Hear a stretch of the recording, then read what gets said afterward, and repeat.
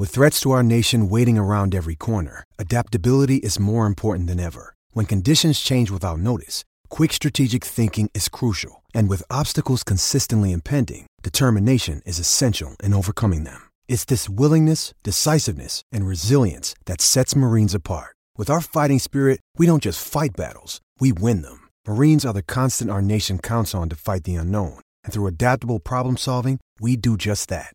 Learn more at marines.com. PSNY.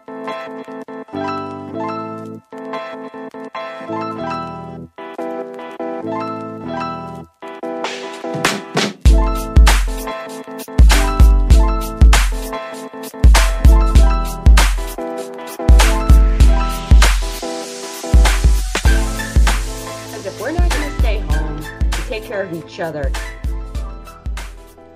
there's an ice cream truck outside. I'm not going to go get it, but just let you know. Got distracted right when I started. I got to stay home for baseball. That's all that matters. People, not really. It's just, who really cares about the people? But just like, let's stay home to make sure that baseball comes back. Well, it sounds legit now. Yeah, a lot of drama. There's some progress in the last few days, that's for sure. Definitely a bit of an uproar, some seriousness. Oof. Who would have thought that would have come from Trevor Plouffe, of all people? Certainly a scenario. I don't think anyone saw that coming, but... Not in the least, but I'm content. I'm happy with it. I'm glad this development came out. I mean, we'll talk about it. I mean, this is like the Astros thing all over again, where it's, John Boy Media, what do they know what they're talking about? And then everyone starts coming out of the woodworks like, well, there actually might be a plan. This time, there might. So you know what? This week, but then again, next week, it could be entirely different. Like we've discussed, because every week we come up with a new plan. Ugh. Yeah, every week it's a new plan and there's no actual traction towards it. So it gets kind of annoying at a certain point. You're just like, listen, it's nice. I've said before, I actually kind of respect Rob Manfred for being so open to just any idea, right? Like he's just like, whatever gets us baseball is fine by me. And as a commissioner, I think that's very good. But it's also just kind of at this point of like, I've heard 30 different plans. I really don't need any more like hopeful ones and like planned ones or projected ones. I just tell me what the plan is and then we'll go from there. I don't really need to hear for the 10,000th time that there's a potential plan. Like it just isn't doing anything for me anymore. Yep, exactly. I mean, really just like hearing a new one every single week, it just gets to the point where you're like, okay, this isn't even news anymore because it doesn't even feel serious. Yeah, no, it's not like it. I remember like a week ago it was the three different divisions, right? The East, Central, and West. And at that point, I was just kind of like, all right, I'm over it. We've heard the Arizona one. We've heard the Arizona-Florida one. We've heard now this one. Then we've heard they're all just going to be normal. And it's like, all right, just come to me when it's like, yep, we have a deal. Like at that point, that's great. But before then, I just don't want to hear it. I'm over it. I mean, we have a very strong philosophy on this podcast of under promise and over deliver. It applies to Yankees injuries and it applies to plans to get baseball back. Just tell us everything is terrible and nothing is ever going to work and then surprise us out of nowhere with the league starting. That's fine with me. I'll take it. It's a huge moment of relief when it actually happens. Exactly. It'll be such a weight lifted off, but yes, under promise, over deliver, just like Luis Sessa. That's what we like to do here. I like that enough. I like that. Max is our fellow Luis Sessa for closer role. Absolutely. I listened back to the last podcast Max was on. I should also introduce us by now. This is episode 55 of the Bleacher Creatures podcast presented by Elite Sports New York, Crossing Broad, and Warwick Gaming. Max, I don't know if you heard, but we got sold. We sold out, so we're big time now. I've heard. It's all good. You got to make money, man. You got to make money. Absolutely. Also brought to you by Rivercrest NYC, now doing delivery and takeout, and they will do takeout beer. So if you're in Astoria, that's the way to go. Perfect. Yep. Awesome. Well, I know that obviously today we put up some questions for Max, and of course, the key is we're not a math podcast, so we decided to bring someone on to do math for us, and that would be you. Yes. You can call me the resident numbers guy. We can go with that. Perfect. Max Okay. is our Katie Sharp. Yes. Oh, I love it. So yeah, we post some questions on Twitter as well, and a lot of people are very interested in asking you some questions, which is awesome. So I mean, do we want to just start with those? Is that good? I'll start Yeah, sure, with my own question for Max. Oh. I want to know all about his internship with the Washington Nationals. I know it wasn't too long before the league shut down, but it was certainly a dramatic experience. So the last time I talked to you guys, I had just finished up at the winter meetings, and I had actually I had just gotten home from Disneyland. I went to Disneyland with my girlfriend. So the process, about a week or two later, I texted the guy who's now my boss, and I said, I have a few days to let my old company know if I'm coming back or not.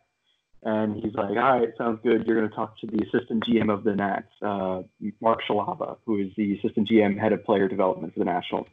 And I was like, okay, cool. When? He goes, he'll call you eventually. I was like, okay. So then, like, 40 minutes later, the guy calls me. And, we have about a 15-minute conversation, and then it kind of hits like, I just talked to the assistant GM of the team that just won the World Series. That's pretty crazy.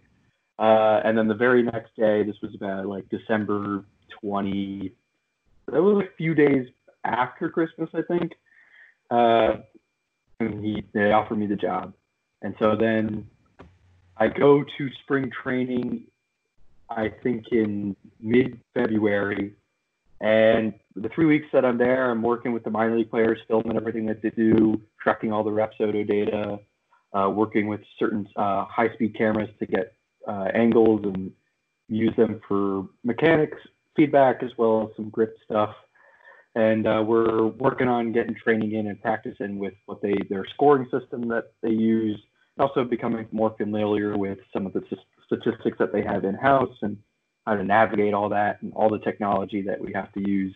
But I mean, it was certainly a lot of fun being there. Every day you run into different people. I think the player that I ran into the most was Max Scherzer, which is at the same time awesome as well as daunting, because it's like, oh my God, that's probably one of the best pitchers to ever pitch in the history of baseball. And there he is. And me and another intern were talking pitching with him for about 15 minutes. And that was honestly probably the best conversation I've ever had about baseball in my entire life.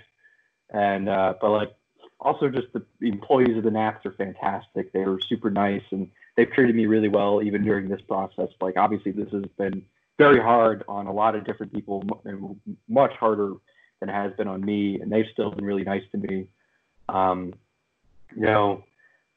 it was so much fun working with the players and the coaches every single day. I mean, they're all really nice people, and just learning from them what they understand, what they're looking for, and sort of, what they look for in players, the numbers that they like, things that they look for every single day from players to do is just really, you never stop learning about baseball. And those guys are very, very smart. And so it was a lot of fun to learn from them. That's awesome. Wow. That's so cool. Wow. Like, you've just rendered us speechless right here. I'm just so used to watching Max Scherzer just on TV, especially during the World Series, and just seeing how dominant he was. He's much different when he's not pitching. Because when he's on the mound, you're like, this guy's just like an animal. And it's true. Like, the Nats plays, and I talked about that, of just like how just insanely focused he is and how vicious he is. And it's so much fun to watch. But when he's not pitching, he's very nice. He treats every employee super well. He's not rude to anybody. He's like, he wants to help people and work with people. He wants to know what people think. And it's just like, that's the reason that he's the top guy, right? Like, that's the reason he's the ace of the staff, one of the leaders of the clubhouse, is because he's super open and engaging, and also just a nice guy. Obviously, like, you're scared at first because you're like, oh my God, it's Max Scherzer. But he's really nice, and so it was a lot of fun being able to be around a bunch of different players. I remember one day we were working on one of the apps that we use to see if it could take multiple shots on this camera.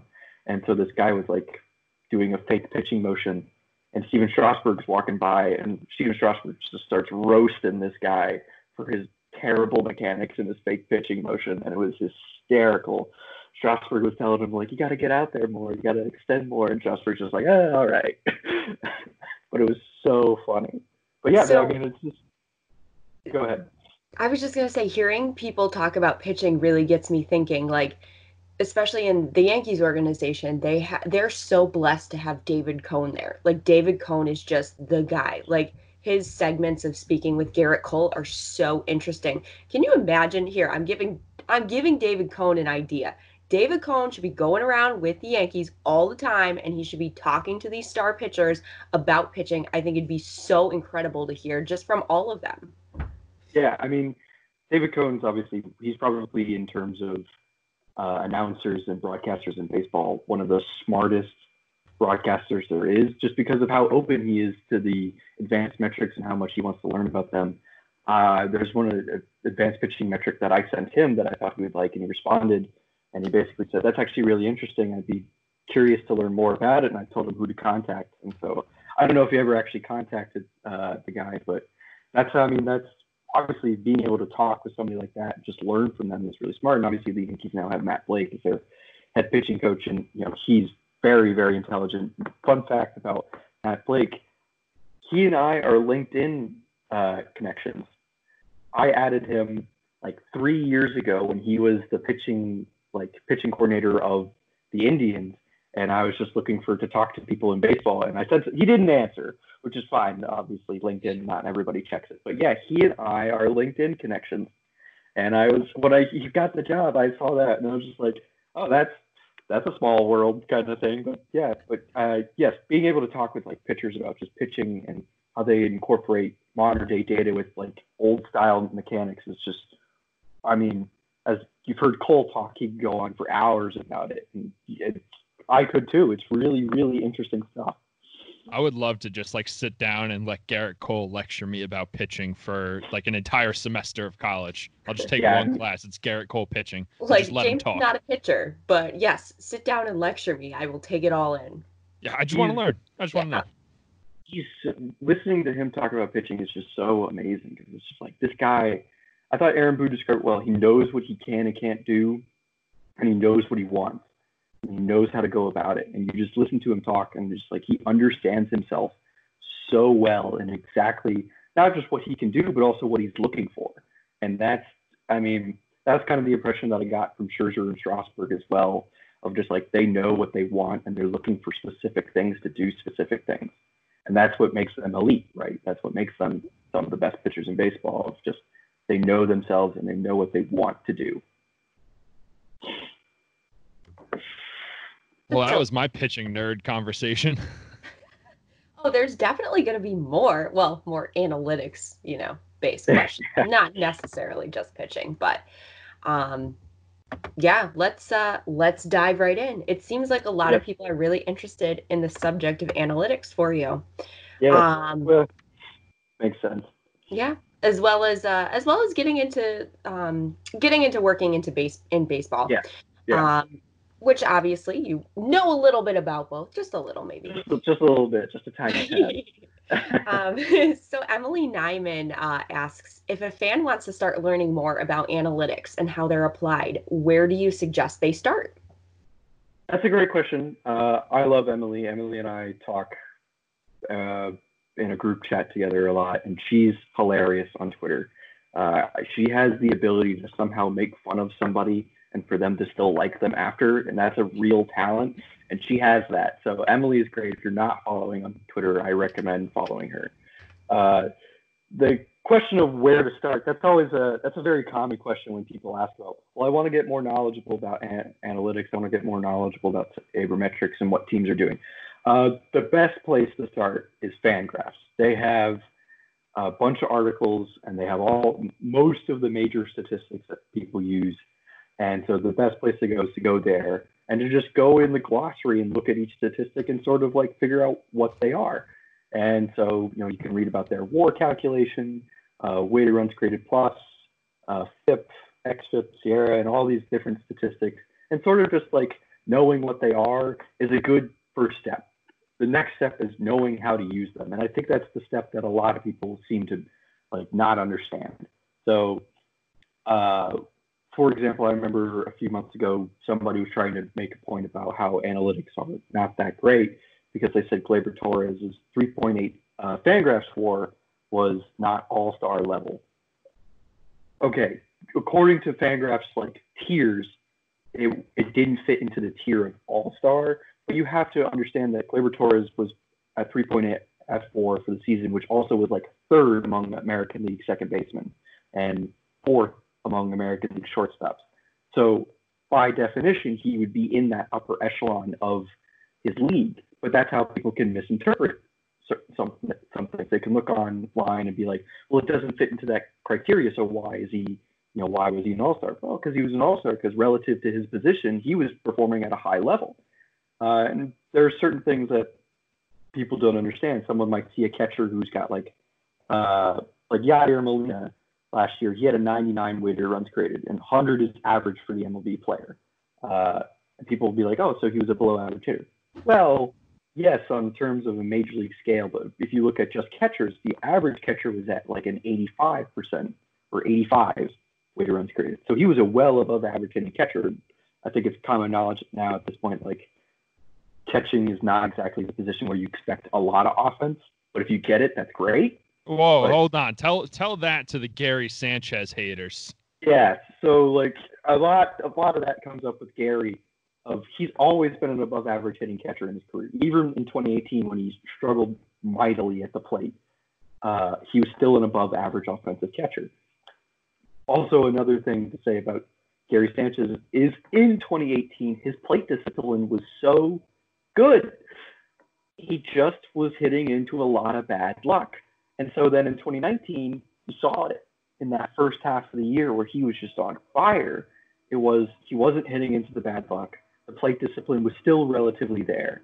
But then in the second half, he was hurt, and that plate discipline started to go away a little bit. And every year I say this with Gary Sanchez, it's just all the tools are there. It's just a matter of putting them together. But he's a very good example of how it's very easy to look at metrics and not understand them. Because his defense people complain about his defense early on in his career a lot, right? And they said it needs to get better. And I said, well, he's actually a really good pitch framer. And when it comes to catching, pitch framing, though it might die down in a few years with the electronic strike zone, is really important. Being able to frame well will make you a very good catcher. Austin Hedges can't hit. He just can't. But he's an immaculate framer. So he's always going to have value as long as the electronic strike zone isn't around because he can frame really well. Gary sacrificed his framing the last few years to block the ball better, especially in 2019. He did it a lot in 2019. And his blocking was around average in 2019, but his framing was atrocious last year. And so his value kind of plummeted a bit. And that's because framing is more important. So that's why when people look at statistics for defense, they look at pass balls with catchers. That's not really something that's good to look at. Pass balls are, first of all, they're subjective. What's the difference between a pass ball and a wild pitch? That's up to human interpretation. It's a lot of gray area in there. I've been on the other end, and it's like sometimes it's really hard to tell if that should have been a pass ball or a wild pitch. So those aren't great statistics. And also, when it comes to like not great statistics, errors is another one that's like super misleading because it's human judgment. Anything that involves subjective human judgment, I tend to say is bad. So when it comes to looking into analytics, go on Fangraphs. Those are objective measures to look at, and just go into the glossary and like sort of read about them. And if you don't understand, ask. I think that's a misconception that people have. Is like you have to learn on your own. No, you can ask questions. If you want to ask me questions, if you want to ask other analytics people on Twitter questions, that's the ask. If you don't understand, ask. Somebody can explain it, and somebody wants to explain it. Somebody wants to help too. Just sitting there going like, I don't understand, this doesn't make sense to me, so I'm not going to like it, isn't going to get you anywhere. But ask questions if you don't understand. People want to help. And don't judge defenders by errors. That's dumb. Yeah, don't. I think anyone can like sort of agree that errors are bad, but like Yeah, don't do that. Don't cite fielding percentage. Don't cite assists. Don't cite putouts. Don't cite errors. Just don't do that. All right, I think we had a second question from Emily too. Of course we did. I got this one. I got it all queued up and everything. I'm prepared today. Fantastic. Very prepared. Okay, perfect. And by the way, I know you said to follow Emily. If you don't know how to spell her name, I'll just give you her @ It is She Does It. That should be pretty easy, right? She Does It. Anyway, second question. Considering the starring role analytics plays in nearly every aspect of the business, on and off the field, do you think MLB/analytics community should do more in terms of helping fans understand them? I'm hoping you're going to say yes. Yes. The short answer is yes. Emily and I have actually talked about this a lot, and it is something I have harped on, is that the analytics community as a whole is not very good about persuasion. And I have said this before, I feel a lot of people in the analytics community are only posting stuff to get like gotcha moments and like make people feel bad and make people feel kind of dumb at times. And I have said before that's not the way to go about it. No, that's not going to get you any more analytics followers. No, it's really not. It's the best way to really go about it is to sort of say, listen, that may have been the way that it used to be, but nowadays we have more information. Here's why this information is useful. When I was interviewing the Nats, they asked me a question that was, all right, in a hypothetical scenario, the coach says, explain WOBA to me. And I said, does this coach have any experience with WOBA before? And he says, no. And I said, all right, so WOBA is what we call weighted on base average. And what it does is it sort of like takes aspects of batting average, on base percentage, and slugging and kind of morphs it into one thing. Batting average is flawed because it weights all hits the same, right? I think most people can agree with that that's not good because all hits are not the same. There's not a lot of hits that are the difference between 250 and 300. It's not a lot of hits. Yeah. It's also just a triple is more valuable than a double, which is more valuable than a single.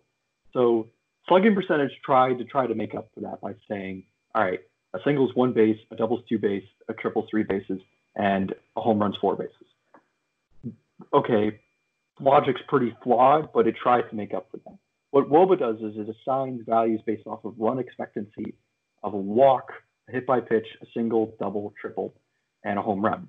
And I said, so try to think about it like it's similar to batting average and weighted on base percentage, but now it weights everything to what their actual value is as a hit. And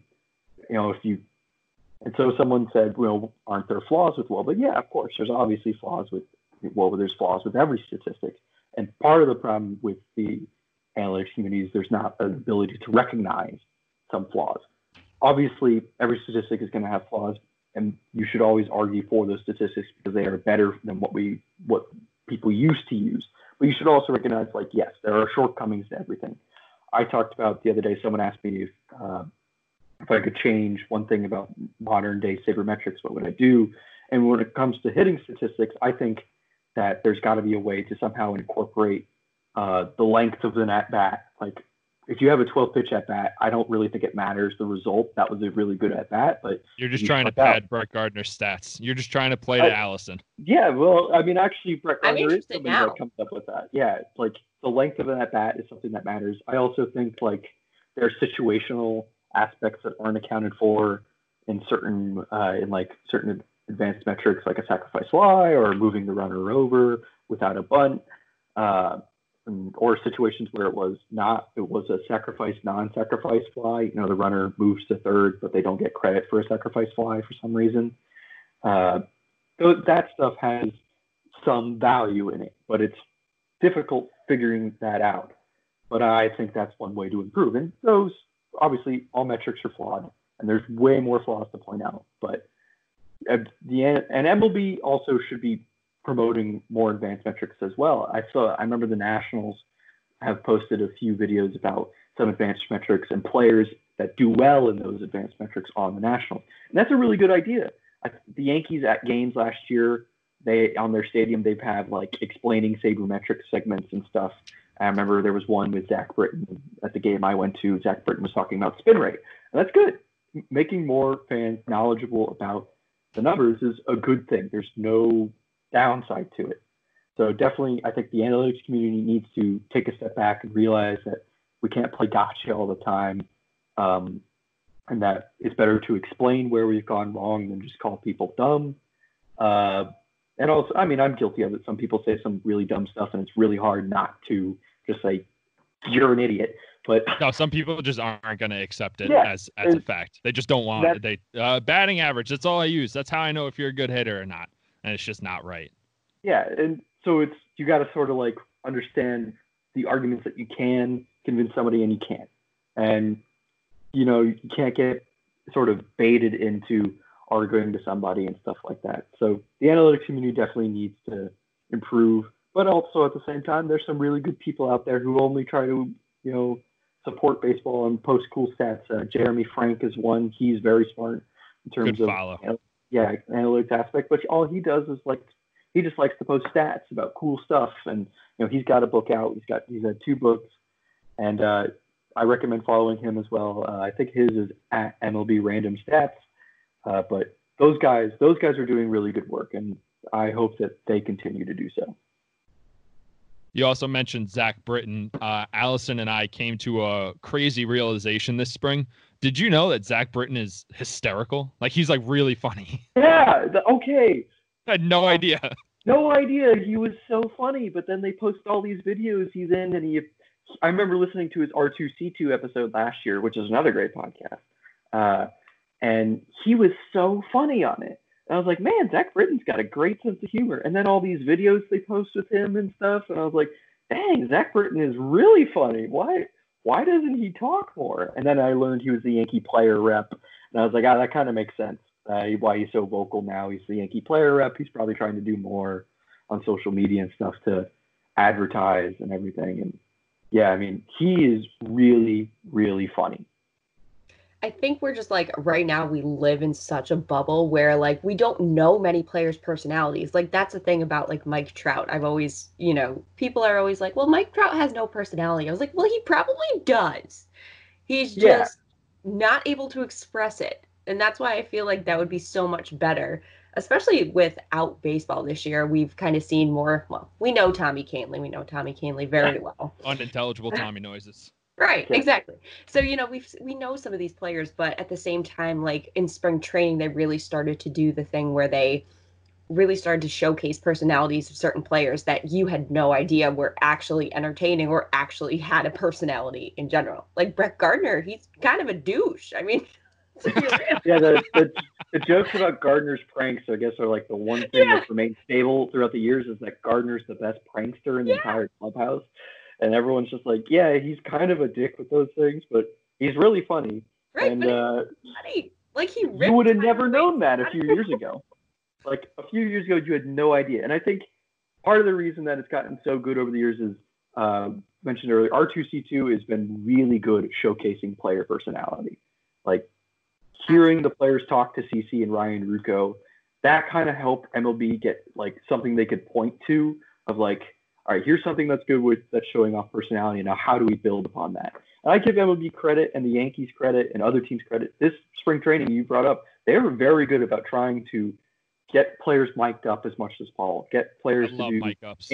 Instagram Q&As, Twitter Q&As, doing as much as they can to get the players out there more. And the players seem to really appreciate it. They're like, this is nice. This is what we want to do, and this is what we appreciate. Yeah, even without baseball. I mean, I don't know if you followed the MLB The Show Players Tournament at all. But Blake Snell was hilarious. Tommy Kahnle, man. Yeah, Tommy Kahnle was great. There's so many players that you would have never guessed that they were so funny and likable. And this really brought it out. I mean, Tommy Kahnle probably gained so many more fans because he was just so funny during it. Right? When he was allowed to just stream and everything, and everyone was just like, man, this guy's hysterical. And, Blake Snell has garnered quite the following now because he was really funny and very just vocal and active amongst the players about everything and the show tournament. But yeah, I mean, being able to advertise the players is so important, and definitely took some right steps, and I hope they continue to do so. And a lot of them have utilized, I know a lot of people don't follow this as frequently as I might, but Instagram Live, I think Aaron Judge and Blake Snell went on together, and Blake Snell's like, ask him, he's like writing down, he's like, okay, so what are you looking for when you're facing me? And he's like, okay, writing everything down. And first of all, being able to show off the player's personality is cool, but also just like in those moments of like that question, Blake Snell asking Aaron Judge, what are you looking for? That's awesome. Being able to know what the players are looking for against each other is really cool. Like being able to hear, if you go on live and hear Aaron Judge talk to, let's just say, David Price or something, right? Like David Price. And David Price is saying, I would try and get you out with cutters in. And Judge say, no, I'm expecting that, so I'm actually going to like do this. You're never going to get that conversation anywhere else. And also, like 5 years ago, you wouldn't have gotten that, right? But being able to hear that now is just like, there's no fan that's not going to say, oh, that's cool. I think it also adds another layer. I know we're getting off topic, sorry, but like this is cool to me.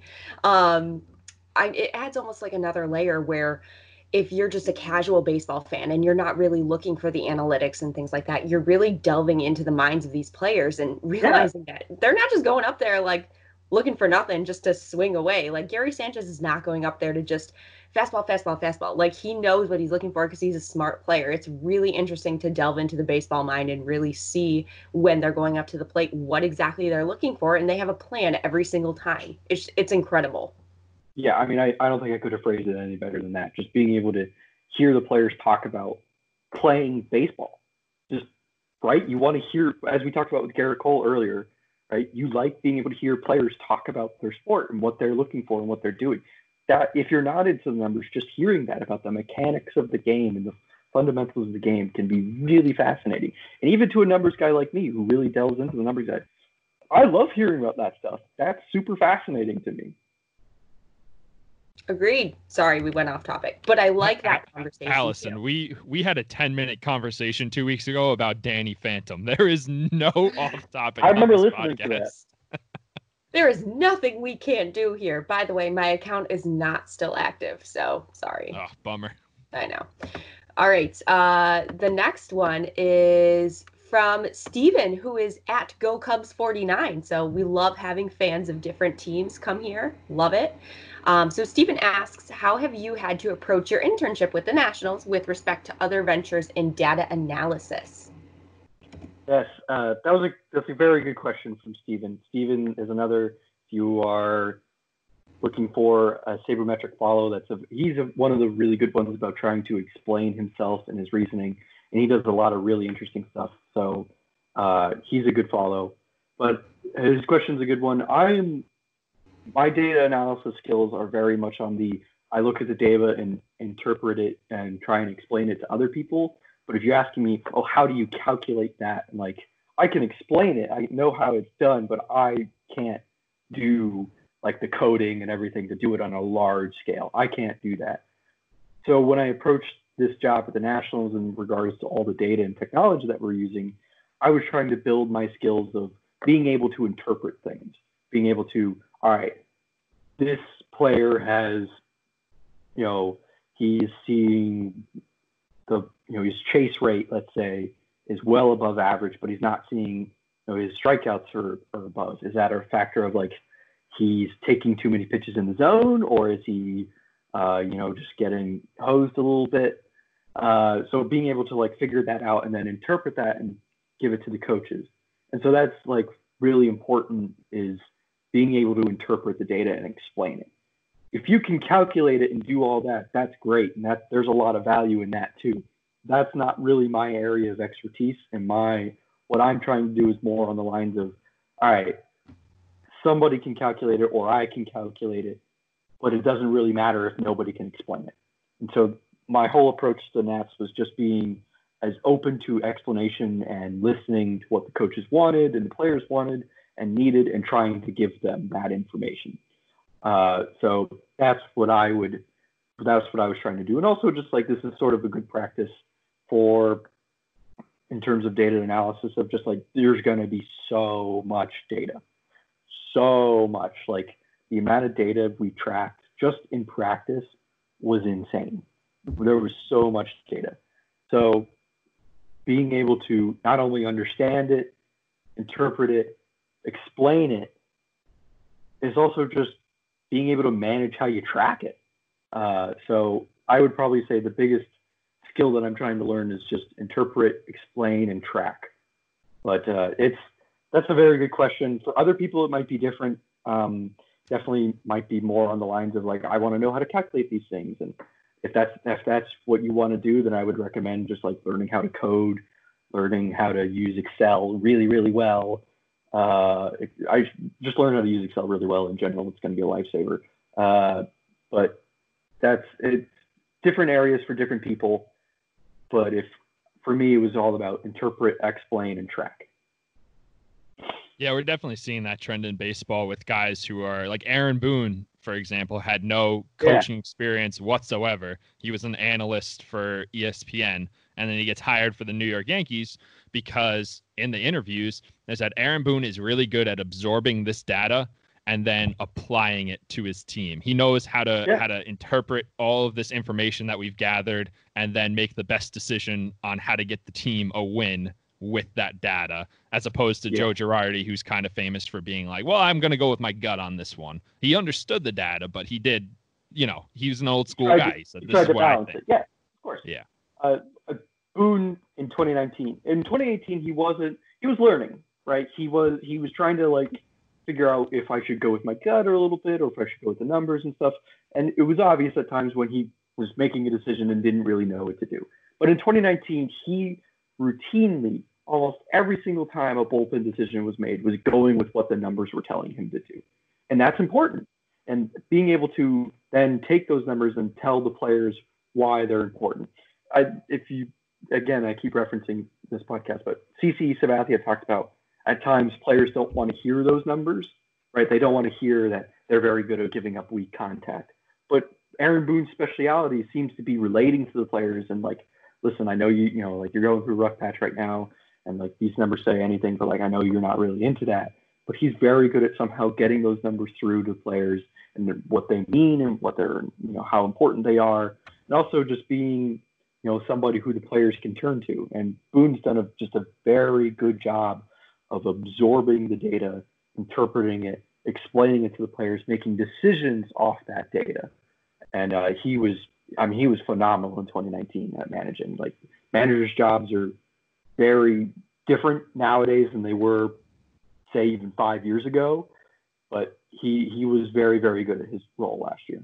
Yeah, you don't have 40-year vets saying, I know what to do right here because in 1988 I had a very similar situation and I did that and it worked. So I'm going to do that again in 2019. Or like this guy got, I brought in this pitcher to face this guy the other night. He got him out, so I'm going to do it again. Like, you're really going to base the decision off a one at-bat sample size? It might work, but like the thought process behind the decision is bad, and don't do that. And if Max tells you not to do that, you shouldn't do it.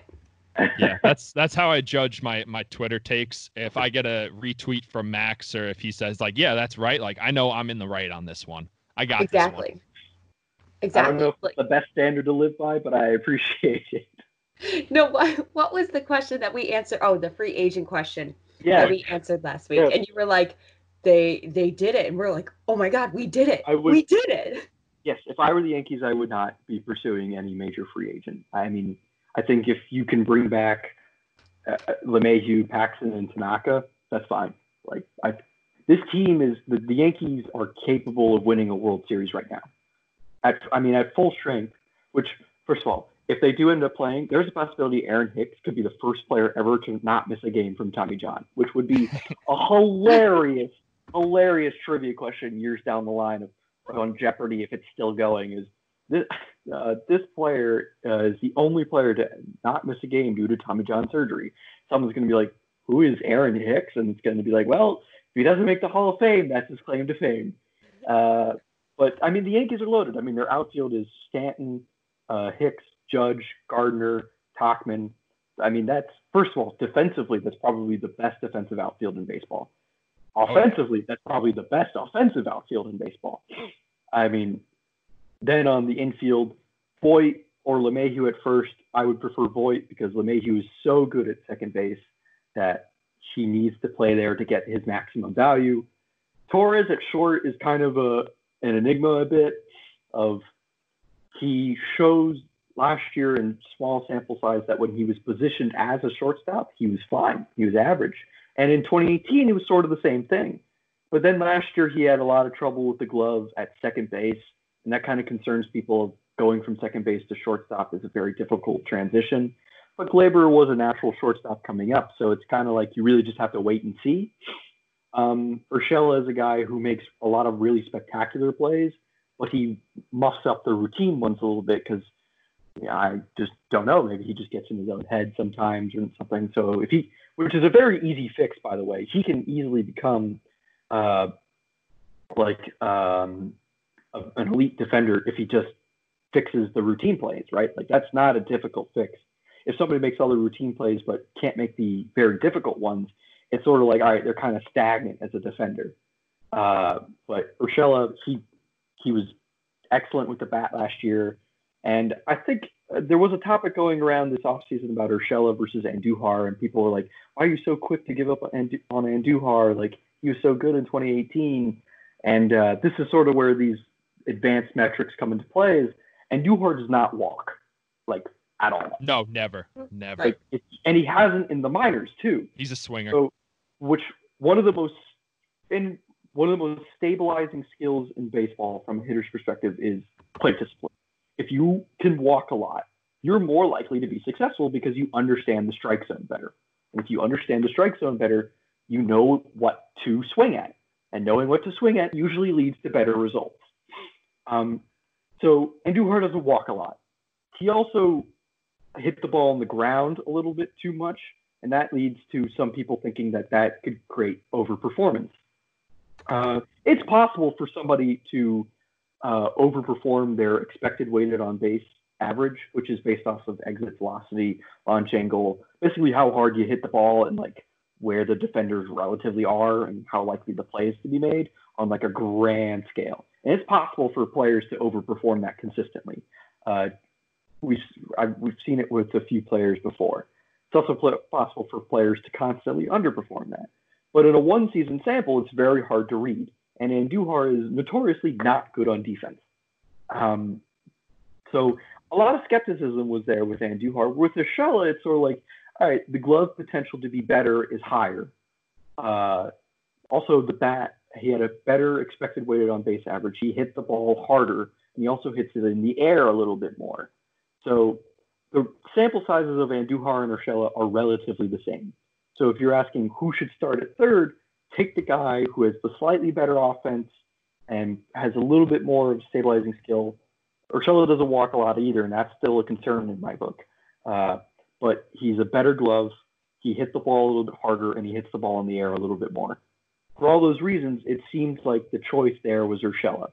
But people would seem very upset about not picking Andujar, and I get it. Obviously, his performance in 2018 was very good offensively. Having a 130 rated runs created plus means you're 30% better than average, and that's really good.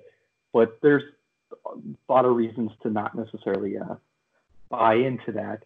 And then, so when it comes to Urshela versus Andujar, if you said Andujar, I understand he was great, but you have to understand the metrics that say Urshela is probably the guy, and you have to understand the Yankees are going to go with those metrics too. So Urshela is going to be their guy.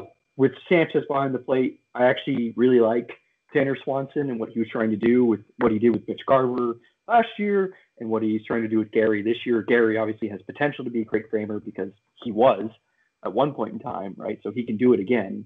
And obviously, offensively speaking, if he ever puts it all together, I mean, he has the potential for his peak output to be an MVP caliber level because he can hit the ball at the catching position better than almost anybody.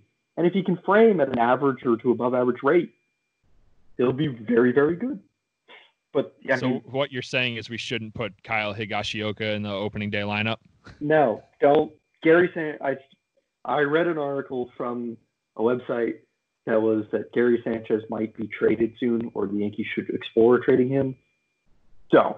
There are very few catchers on the market available. I remember in this offseason, someone had floated the idea of potentially trading JT Realmuto, and JT Realmuto is a great catcher, but Gary has a little bit higher of a ceiling.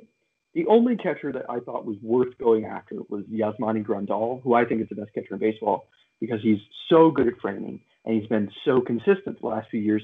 Also, Grandal and Gary have played first a little bit, and so you can get guys a little bit of rotation of Grandal now can be the main catcher, but if certain catchers want to throw to Gary, they can. And it also gets those guys rest and sort of this multi-catcher system, which the Braves seem to do a lot. And that's why Tyler Flowers is so valuable, is because he's a great framer and above average hitting catcher. And he also doesn't play a lot, so his numbers don't really deteriorate. So I thought that idea might have been good, but I knew the Yankees were never going to go that because they love Gary, and they should because he's really good. And I don't understand why people don't believe that, but he is a very good catcher. On the record. Yes.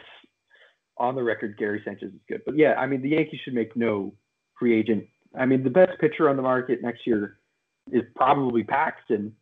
So they should bring him back. And then after that, it's probably either Bauer or Tanaka.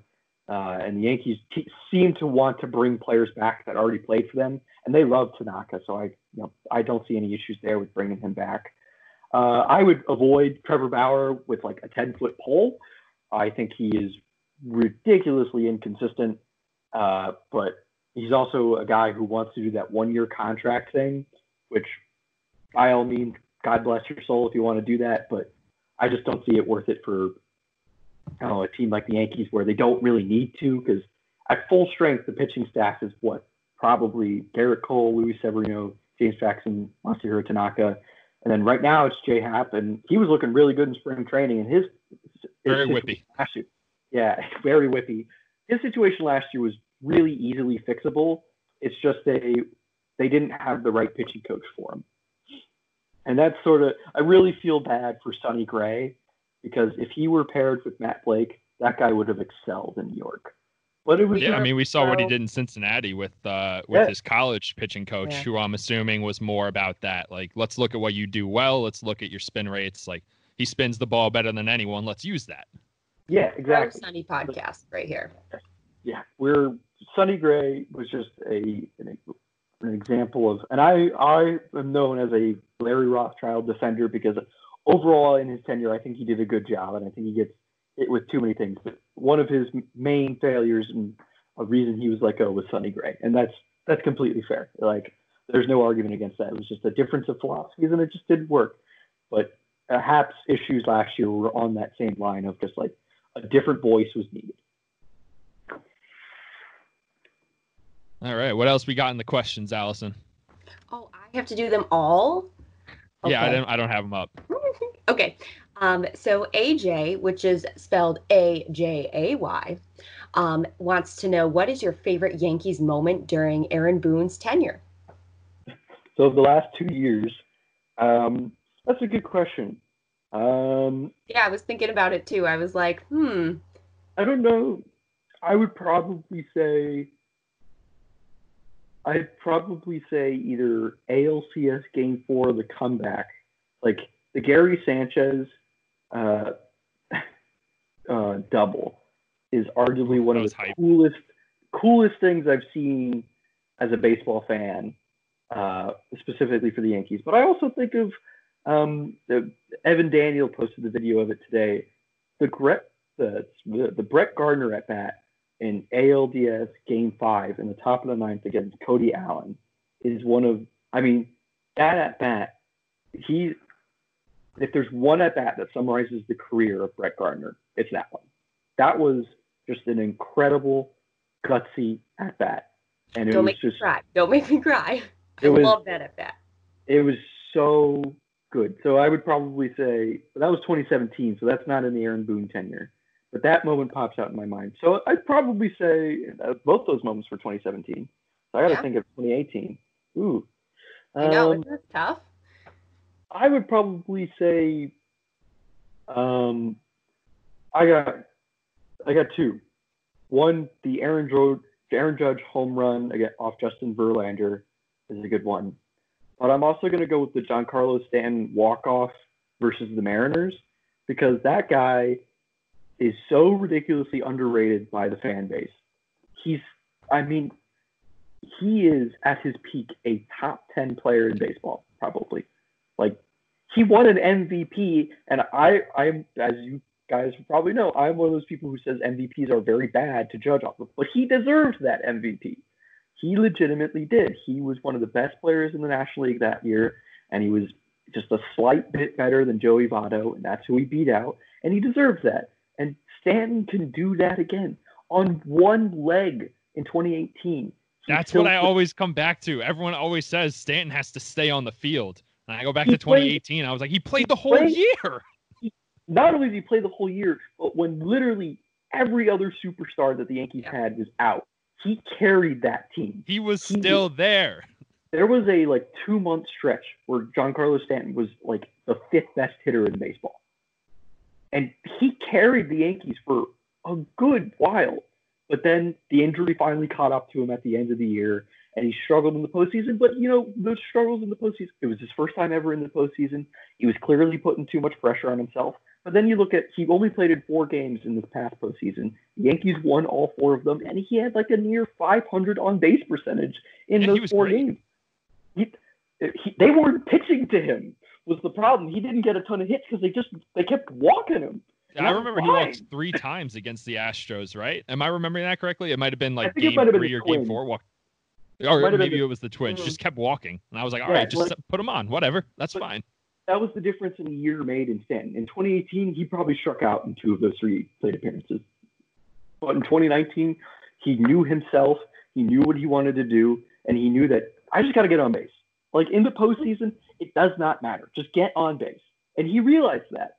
And so he, granted, very small sample size, but he was very good in those 4 games. And he deserves a lot more credit than he got. Yes, he had fluke injuries in 2019, and obviously he was probably going to miss, if the season had started on time, a little bit of early in the season, but he is still way better than people give him credit for. So if I had 2 moments to pick, it would be the Aaron Judge home run off Verlander, and it would be the Giancarlo Stanton walk-off, because Stanton is massively underrated by the fan base. And he is one of 3 players I think is very underrated by the fan base.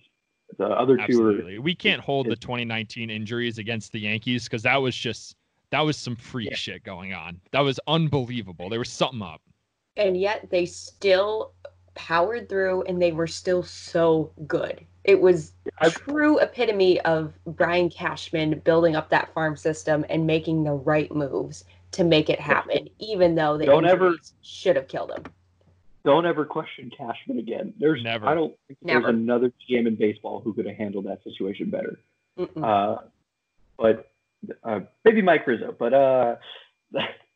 what I was gonna say is another moment that I think it's just kind of funny is the DJ LeMahieu home run in Game 6. I was having dinner with a high school friend of mine that I hadn't seen since I had been back from Pennsylvania. So we got dinner, and the game was playing on the TV, and there's only one other group of people there. So when DJ hits the home run, I'm like, let's go. And then obviously the walk-off happens, and I'm just like, there it is. But obviously a very visible, woo, let's go in a restaurant. People there. My friends are like, dude, calm down. And I'm like, come on, man. It's the playoffs. And obviously massive letdown 10 minutes later. But it's all good. But I think that moment's funny just because of my reaction to it. But obviously it didn't work out. I mean, if I have to give a moment, I know it's not my question, but I want to answer it because I know. I watched this yesterday, 2018 against the Red Sox when Brett Gardner had his go-ahead triple, and then Aaron Judge hit just a monster shot into the center field. Off Craig Kimbrell. Kimbrell, right? Off Craig Kimbrell. Didn't he work another 8 pitch at bat in that one too? Yeah. Of course. Every quintessential Gardner moment is he at least works at 5 pitches. If you're watching a Gardner at bat and it's a big moment, it's going to be 5 pitches automatically. At least. Every time. And that's, as I said, I think there's a lot of value in that doesn't get recorded. Well, I was also watching that game in 2017 the other day when he hit the 3-run home run against the Cubs, which is still one of my all-time favorite moments. That was like an 8-pitch at bat. Yeah, that was like either 6 or 7 pitches. So he just kept fighting it off, found what he wanted, and then he just crushed it. But my favorite part about that 2018 game against the Red Sox was the fact that Mookie Betts was playing him so shallow. Like, if he was playing him normal speed, he might have gotten the ball. It would have been really close, but no. Yeah, he was playing him shallow because he wanted a chance to throw out, I think, either the tying or go-ahead runner. And it just ended up back. It wasn't, like, a wrong decision. It just was like, and it really came back to bite. And Gardner probably was like, I'm going to shoot it over his head. It's like when one sneaks through the shift. Like, you put all your defenders on the right side of the infield, and then you just cue ball one to the left. And it's just like, like, I know we did the right thing, but that still hurts. Yes. It's always hurtful when the right thought process leads to the wrong result. And I think about that in regards to basically anything of like, well, you went about it right, it just didn't work out. And that's baseball. That is baseball summed up in sentences. The right thought process can lead to the wrong result, and the wrong thought process can lead to the right result. Awesome. I got to stick with an Aaron Boone memory for that one. Just the first time. I don't know if it was the first time he got thrown out, but I always complained in 2018 that I didn't think he was, going on rants enough. His first year as manager, I get maybe he didn't want to get tossed that much, but I wanted him to stick up for the guys a little bit more. And then in 2019, he broke off that rant, not the Savages, the one where he got down in the catcher's position and showed the umpire what a ball was and what a strike was. And I was like, all right, like, we're in it now. This is Aaron Boone, the manager, and I love him. He got tossed like 5 times in 2019, didn't he? He did it. He did it. And actually, a lot of those times he was really defending. Like, I just am thinking of the Brett Gardner one where they threw out Brett Gardner in Toronto, and he comes out and Aaron Boone's just like literally trying to hold him back. And then he's like, okay, you know what? Screw it. I'm just going to fight with the umps anyway. And then he got kicked out too. So, yeah, I mean, the main job of an umpire or of a coach in that regard is just defend your players at all times. Mm-hmm. And Boone, every time Boone got tossed too, I actually thought it was funny because he was usually right. Like, oh yeah, it's rare that a coach gets tossed and they're on the right side of things. I willfully admit that is rare, but it was hilarious that of like three or 4 times last year he got tossed. I was like, he got tossed because he was right. That's kind of weird, but there was a whole thing with the umpires last year. It was a little strange. All right. So a couple quick questions we can do to wrap up. But and I think I might know the answer to this, but I'm not going to give it away. So Jeff asks the best ways to help get noticed, like how you were by the Nationals. In terms of, I mean, obviously it just depends on what you're trying to do. If you're trying to work in baseball, the best thing you can do is just put yourself in baseball working scenarios. If you want to work, like for me, I worked for a collegiate summer team, and then I went to work for Sports Info Solutions, and they saw that on my resume, and they had read some of the work that I had written with the SMY and myself, and some of the stuff I wrote at Sports Info Solutions too. So it's just like putting out content as much as possible in terms of just getting noticed. I think of the story, this is unrelated to sports, but I think the story is great, is the lead singer of Foster the People put Pumped Up Kicks on the cafe website that he worked at, and that's how it got noticed. People would go to this cafe website, be like, this song's really good, and that's how it got noticed. And that's all it really takes is one person reads your stuff and goes, this person's really smart, and then, they contact you and see what you want to do. For me, it was just, I got lucky that the Nationals video coordinator saw my resume and with my experience on there. And, there were 1,000 people that applied for this position, and somehow they thought I was smart enough to take it and going to do well in the position. And I'm obviously very grateful for that. But getting noticed is just do things that can get you noticed. Go work for baseball teams. If you want to cover baseball, start a blog, write for a website. If you want to, do broadcasting in baseball or, be a color analyst in baseball, if you're in school still, try and apply and work as, the radio guy for the school radio station. Just doing things that can set yourself up to put yourself in a better position to get the position that you want to do. Like if you want to work in baseball ops or in baseball on the team side, go work if you're in school, go work with the school baseball team.